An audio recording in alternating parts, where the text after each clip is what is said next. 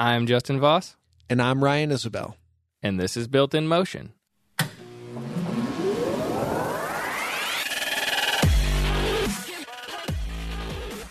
Ryan, have you ever heard of skate cars? No, not really. Not until my buddy Brian pitched us a story for a possible podcast. He sent me a link to a documentary that he was the lead editor on. That's called Signal Hill Speed Run. And that was pretty much my first exposure to them. They look like anything from a plank of wood on skateboard trucks to these mini land speed record streamliners. It's almost like a piece of skateboard history that not a lot of people know about. The skate car almost is a forgotten piece of skateboard history. But for Tina Trefethen, it is something she can never forget.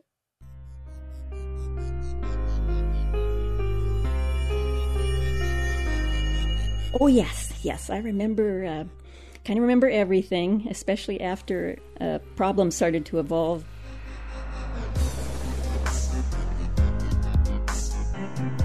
At the time of our story, Tina was a professional hang glider pilot when hang gliding was just becoming a sport. So you couldn't even really buy one yet. You had to build your own.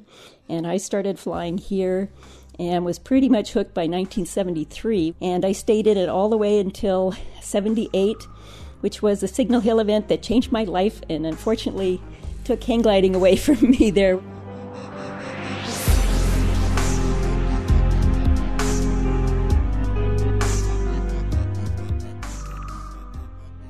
That Signal Hill event was the Signal Hill Speed Run, and I talked to a guy who knows all about it. The Signal Hill Speed Run was the world's first skateboard race, and that's Mike. He's a filmmaker and a skateboarder himself. My name is Mike Horlick, and I'm from California, and I run Tunnel Skateboards here in Santa Monica, and I recently completed a documentary film, The Signal Hill Speed Run. The Signal Hill Speed Run is where the skateboard cars got their start. How did skateboards evolve into these rocket-shaped downhill race cars? Well, something like this wasn't even possible until they developed the polyurethane wheel. Prior to the 1970s, skateboards used metal or hard clay wheels that didn't provide much traction and made them much harder to ride. It wasn't until 1971 that Frank Nasworthy developed the first polyurethane wheel and changed skateboarding. I think it had changed from being a child's activity and a toy to more of a sporting activity where you would have surfers come in and practice going down hills, and you were able to do a lot more on a skateboard then than you could in the 60s. So that's, I think, what paved the way for this downhill race. And right here is where competition drove the technology.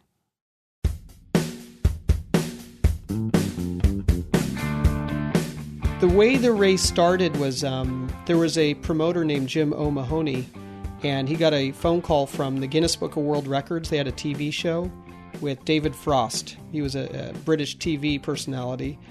And they called over there and it said, a lot of kids are out there skateboarding, and can you create an event for TV so we can put it on this Guinness book? And he saw the potential in skateboarding before anyone else really did. So he decided to make a few events. One was a high jump and a barrel jump, but sort of probably the most TV worthy would be the downhill speed event. And he chose Signal Hill, and I believe he's from the Long Beach area, Jim O'Mahony. He knew about the hill, and Signal Hill is its own city in the middle of Long Beach. It's a very extreme hill, famous for Model Ts trying to attempt to climb up the hill, and we were silly enough to go down the hill. I think it was about a 22% grade. It was the steepest hill around. It was a quick drop. It was all dirt on both sides and oil derricks and no fencing, and it was the Wild West of the skateboard runs. And it was easy to cover for TV. And probably most importantly, they actually got permission from the city that didn't really know much about skateboarding, so they just approved the event. The first race would be 1975. It was an annual event, and it ran 4 years. So it ran until 1978 every year, and that was the last race. For that first event, the Guinness Book of World Records had their camera crew ready to see who was going to set that world record. But for some reason, only 2 guys actually made an attempt down the 600-yard course. Supposedly there were about 4 or 5 other people turn up, but they looked at the hill and just said, I'm not going to go down that hill. And already in just the first event, people were modifying skateboards to create more speed. You had Garrison Hitchcock, who added a nose cone to the front of his to make it a little bit more aerodynamic. So in the end, only 2 people actually raced the first year.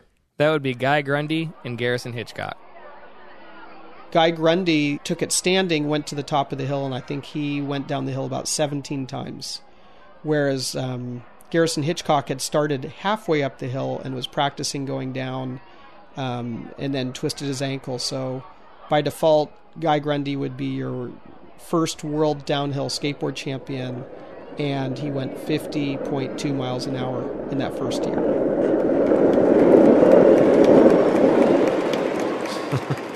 50.2 is hauling ass. I mean, it's fast. Well, year 2 rolled around, and now promoter Jim O'Mahony put up $1,000 for grabs, but there still wasn't a ton of rules. So basically, you could stand up, you could lay down, you could go on your knees, and everyone was competing against each other in the same division. Well, I would think laying down on your back like a street luge would be the fastest. Without rules, most definitely. So that second year you had street luge. It was the invention of street luge there. Sam Puccio was the dock worker who's credited with that. And he won the event. And you had people standing, and the people standing said, well, this isn't fair because skateboarding is standing up, and this guy's laying down. He's doing a different sport. I'm starting to see how the sport in these classes evolved. Exactly. And then next year, in 1977, they created divisions for stand-up and lay-down. But the fastest one overall was still the guy who set the world record. So heading into 1977, a couple of the mechanics for Harley-Davidson named Fausto Vitello and Eric Swenson. They're now the owners of Independent Trucks, which is one of the larger skateboard companies in the world. And at the time, they were actually called Stroker Trucks. And it was these 2 mechanics that were Harley-Davidson mechanics. And they decided not only are we going to do a luge, but we're going to actually enclose it. And they were big on welding and metalwork. So they made a luge and they enclosed it. And they found this real small guy, Terry Nails, who was sort of a daredevil rock and roll star, to pilot this vehicle. They named it the Stroker Car. They showed up on what was supposed to be race day, but it rained, so the race was postponed and rescheduled for a few months later. And everyone rushed home, and some people decided, wait, we should make one of these skate cars too. So all of a sudden it became this giant technological race to see who could develop a skate car quick enough. And some people didn't. Some people still did plain old luge. The first skate cars, were there rules to sort of control what you could build? There were a few rules that still kept it a skate car. They had to be lean steered like a skateboard. In other words, no steering wheel. The vehicle had to be under 10 feet long, and the wheels couldn't be bigger than 4 inches. To imagine what some of them looked like, you could almost picture the same shape as the top half of a commercial airplane, but obviously way smaller. Take its wings off and set it on top of a really long skateboard that was long enough for someone to lay completely out on, and you pretty much have it. A lot of people used fiberglass, and which was a lot lighter because they did have weight limits on these skate cars. In other words, you couldn't come in and bring in a regular car. There were some all-aluminum cars and bodies. There's some very nice composite work on some that actually included the vertical fins and looked a little more aerospace engineering influences. And some were very rough backyard deals, basically, 2x4s with trucks put on. The Stroker car was made out of metal, though, luckily for Terry Nails, because during that first year with skate cars, they didn't have a parachute rule in place, and the primitive braking system that was nothing more than a piece of rubber attached to a lever that you would pull really hard and push against the ground to try and slow down. And it didn't work, so he went all the way down, and they had hay bales at the end. He went through the hay bales, and they actually didn't stop the traffic at the very bottom of the hill. That was a quarter mile from the bottom of the Signal Hill race. And he went through there and got hit by an old lady in a car, which was actually lucky because he was going to hit a brick wall at a National Guard recruiting center. So I guess when things start going bad in these skate cars, there's no way to bail out. No, not on the fully enclosed ones. Typically the driver laid down on the board, and then the crew would come and fasten the shell down over top of them with Zeus fasteners or something like it. And then you're pretty much stuck. And you're buttoned into, your Zeus fastened into this thing permanently. You don't have room for full face helmet. They're very tight. This had a very forward CG, so you're right up over the front wheels. Your arms are out in front, your legs are straight back, and you're basically got your face an inch and a half off the ground. So that was kind of it was luck, and luck also that he was actually in an enclosed metal car that had a frame. And I think he did get hurt. He did get taken to the ER. But, every year there were these incredible stories of luck of the Signal Hill Speed Run and the racers and the spectators until sort of the final year. So I think the race always continued on due to this luck and that fact that nobody had been seriously hurt. If you think about it, you're just along for the ride. No steering wheel, barely any brakes. There's a certain angle with these cars, and once you went past a certain angle, you knew you were going to crash because you didn't have far enough to move your body to the other side to compensate, to steer back in the other direction. So when they practiced on the hill without the shells on top, they were able to save themselves. But once you put the shell on top, you gained maybe 2 to 3 miles an hour, but what you lost was the ability to compensate if you went too far to one side or the other. And I think that's one reason they had so many crashes in 1978 was people leaned past that, I guess you could call it like a point of no return. And at that point, there's really not much you could do in a skate car. I guess you could try to pull the chute, but there were curbs on both sides of the road. So you were going to immediately crash into the curb. And often these skate cars, you're about 4 to 5 inches off the ground. You're not sitting up, you're pretty low. So you could see the obvious danger involved. And because of the danger, up until this point, there had not been any women competitors. So in the race's third year, Leslie Jo Ritzma asked how many women were on the sign-up list. She was told that it was too dangerous for girls to even enter. They said, "I'm sorry, but you can't enter." And she said, "Well, I'm going to enter." So she fought against them, and they finally relented and said she could enter. So Leslie Jo Ritzma and Michelle Spooky McNeil entered that race in 1977. Spooky McNeil's dad built and designed her a skate car out of his machine shop. Her car, you kind of sat up in the back like you're sitting in a chair with your legs straight out in front of you, and her head was exposed out the top. And Leslie Jo raced a skeleton-style board. Skeleton style is like laying down on your stomach, face first, with your hands either up in front of you or down at your side. It looks just like the skeletons that they race on the ice in the Olympics, with no enclosed cover over the car. Exactly, and those two girls paved the way for the fourth year when the promoters put up $1,000 in all divisions and then included a separate women's division. Downhill skateboard racing was becoming so popular that California Freeformer, which was the world's largest skateboard manufacturer at the time, wanted to sponsor these events and expand the sport. They decided they were going to help start promoting these races. These races were getting really popular at Signal Hill, and so some of the promoters said we should really create a series of these races and take them around the world so people could see skate cars, they could see the luge, they could see the stand-up.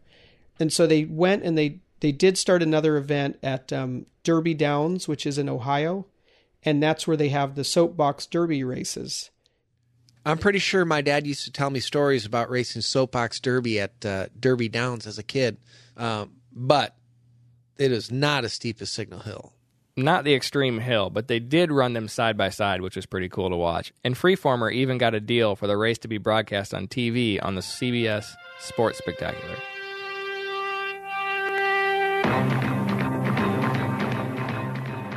So Freeformer promoted that first race there, and then they got involved in skate cars. And they were beautiful black cars, fully painted up with the huge Freeformer logos and the driver's name on each side, alongside the company's red, orange, and yellow stripes. And they had the team to go along with those cars, consisting of Ty Page, Nick Leonard, Mickey Horn, and Tina Trefethen.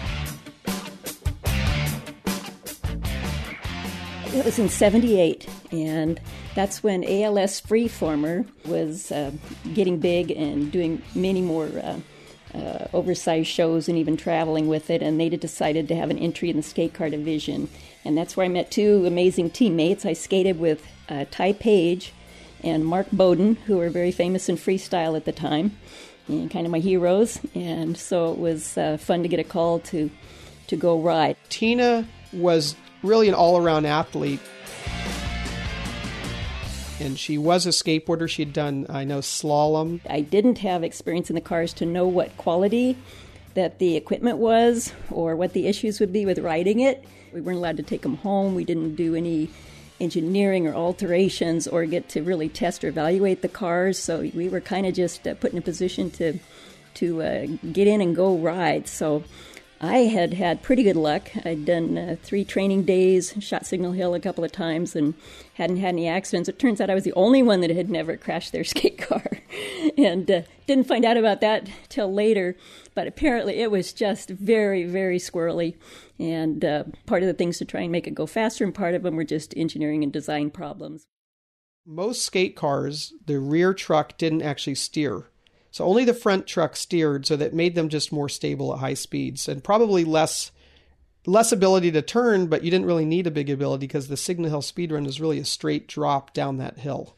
A skateboard truck looks like an upside down T, and on the ends of these T's is where the wheels and the axles are mounted. They're designed so as you lean, these trucks will steer. If you want to turn to the left, you put more weight on the left side of the board. If you want to turn to the right, you put more weight on the right side of the board. So you have 2 trucks, and you would put them as far apart from each other to make a more stable skate car. Just like if you have a longboard skateboard, it's more stable than a little board where the trucks are right next to each other, a lot closer.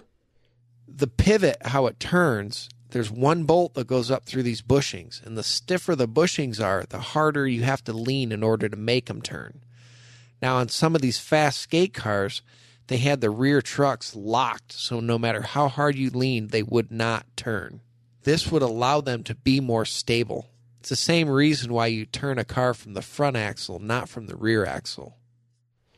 So when Freeformer entered, first of all, they used regular skateboard trucks on both the front and the back of their cars. And they also had the one of the trucks under the stomach of the competitors. So I guess what I'm basically saying is it had a shorter wheelbase, which means it's not as stable. The event had grew in popularity so much by 1978 that over 5,000 spectators had shown up lining the street. Many said that the atmosphere was like that of a rock concert. Mickey Horn was the first of the Freeformer skaters to make a run down the hill, clocking in a speed of 57.52 miles per hour. But as soon as she reached the bottom of the hill, she lost control through the transition and was ejected from her car. Luckily, she was okay. The 2 sets of steerable trucks made the Freeformer cars very sensitive. You kind of blink your eyes left and right rather than leaning or shifting your weight at all. The braking was very, very poor. Anything you did for braking kind of disrupted the steering of the car. So we did have drag chutes and a pressure pad braking system that kind of destabilized the car if you tried to slow down. So that's perfect. So when you get going too fast and you try to use the brakes, it just gets really unstable. Next up was Tina for her first run, and she too almost lost control just as she hit the bottom of the hill. Her car swerved, but she was able to keep it from wrecking. When one street crosses the other, you have the indentation from the gutter and the water flow. And when you get a little bit airborne there, the car didn't want to stabilize as it came down. The Freeformer cars weren't the only ones having problems. Nick Leonard had his drag chute not open and, unable to slow down, hit the curb and badly cut his nose and his cheek on the front of his car upon impact. Next up for the Freeformer team was Ty Page, who made a run without a hitch, followed by Mark Bowden, who wasn't so lucky. His car was so unstable when he hit the parachute that it went over a curb and hit a telephone pole and broke in half.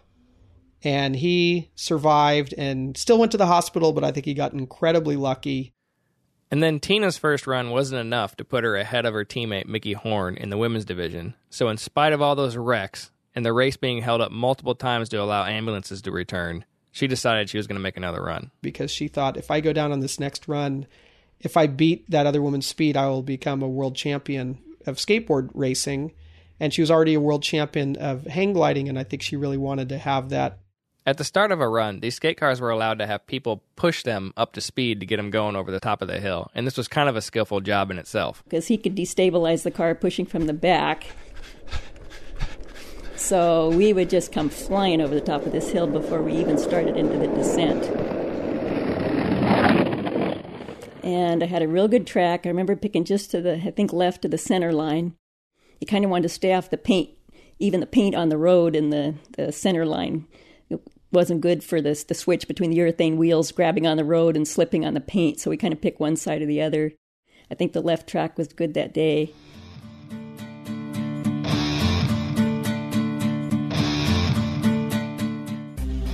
and it felt like a really good fast run. I had it centered up. That run, she went down and she went over the finish line 57.69 miles an hour, which is pretty fast and almost as fast as the fastest man that year, who would be Roger Williams. I think he went 59.92, and that's the fastest speed ever of a skate car that's been recorded.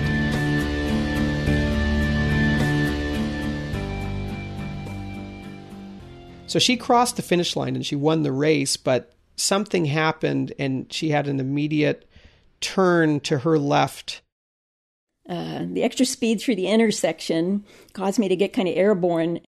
And when the skate car landed again, the rear truck just cocked to the side and sent the car basically 90 degrees to the road at about 65 miles an hour, and my face an inch off the ground and the curb coming up, which looked a mile high. So I tried to throw my body. Sometimes you get them to spin out. But the thing, amazing, it just carved a turn, a high-speed turn. Nothing I could do about it. Saw the curb coming. So she tried to raise herself up inside the skate car knowing that she was going to hit a curb. And she's going face first. She was not one of the feet first racers. Worst part was there was a wall of spectators standing right there. And I was headed into the crowd. So the last thing I kind of remember was impacting the curb and lifting up my head. I exploded through the Lexan, through the fiberglass, had some shards kind of go into my chest, but I was able to get above the curb. I'm flying through the air, and of all things, here is a good old-fashioned stop sign pole, back when they made them out of big, round, heavy steel. And it went into my side, below my armpit and above my waist, and went all the way into my spine and laid this big steel pole down to the ground. So basically, I'm wrapped around a pole laying there in my leathers, and that was a quick stop. And after that, I had a big missing chunk of time until later on. I mean, there were definitely medics waiting there, and her heart stopped several times between the race and the hospital, and they were able to restart her heart. I was in the ambulance on the way to the hospital, and I did regain consciousness, and I was telling the people trying to help me, they're going, I am drowning, I'm drowning. And what was happening was my ribs had all shattered my lung where I'd had an impact with a pole, and I was bleeding to death in the ambulance. So it was a long, excruciating experience of basically not being able to breathe. So I think it's safe to say that people thought she could be dead. And, you know, this is back in the day. People didn't have cell phones. They hear sirens. They see someone getting taken away. And people were hurt in the crowd, too. So it really was pretty hectic. And I think people weren't really sure what had happened. I was actually DOA by the time I got to the hospital. No life signs. And they rushed me in, realized what had happened. It sheared all the ribs off my right side and had sheared holes in all three of my lobes of my lung on the right side. So they realized they had to do a pneumonectomy and get the lung out, and boy, did I luck out. There was the best lung surgeon in the country was golfing in Long Beach, and they sent a helicopter, flew the doctor in, and he saved my life that afternoon.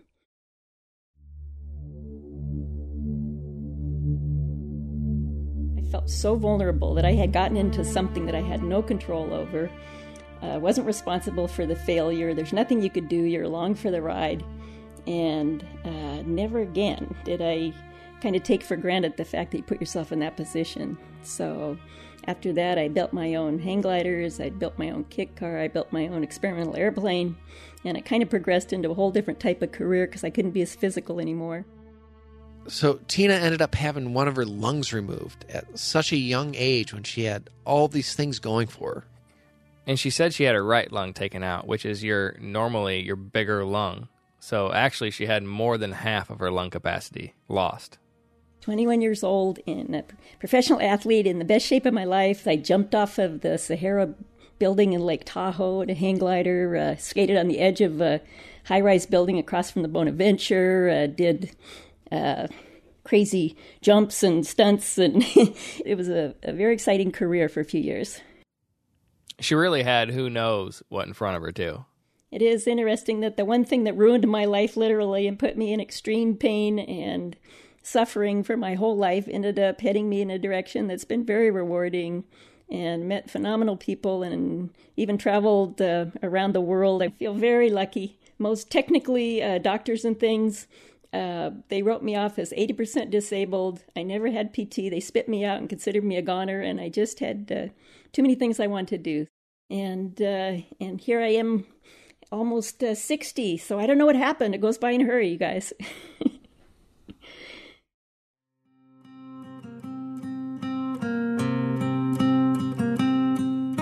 Thanks for listening to this episode of Built In Motion. A big thanks to Tina Trefethen for sharing her story with us, and also thank you to Mike Horolich for telling us the story of the skate cars at Signal Hill. Mike and the team behind the Signal Hill Speedrun documentary did the real work gathering this story.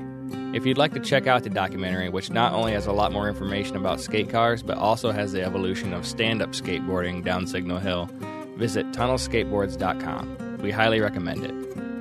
And while the last race of these skate cars was a long time ago, many things invented at Signal Hill have stuck around till today, from air braking to the hut tuck. Even in the recent past, Street Luge, which was invented at Signal Hill, was an event in the X Games. As always, you can find Built In Motion on iTunes and the iPhone's built-in podcast app, as well as anywhere podcasts are available. To sign up for our newsletter and receive an email when the next episode is out, visit builtinmotion.com. And you can also follow us on Twitter at BuiltInMotion. I'm Justin Voss. And I'm Ryan Isabel. Thanks for listening.